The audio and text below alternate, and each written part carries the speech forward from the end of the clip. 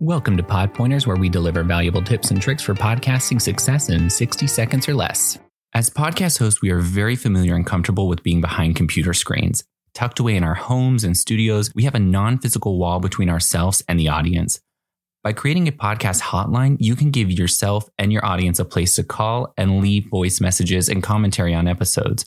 You can also promote this at the end of your episodes by featuring clips of messages that have been left by your listeners. Be sure to ask people to leave their name and location along with their message so you can call them out by name and location in future episodes. It's one more way to grow and deepen your audience relationship. Thanks for listening. Be sure to subscribe as well as share your podcast knowledge at podcastopedia.com.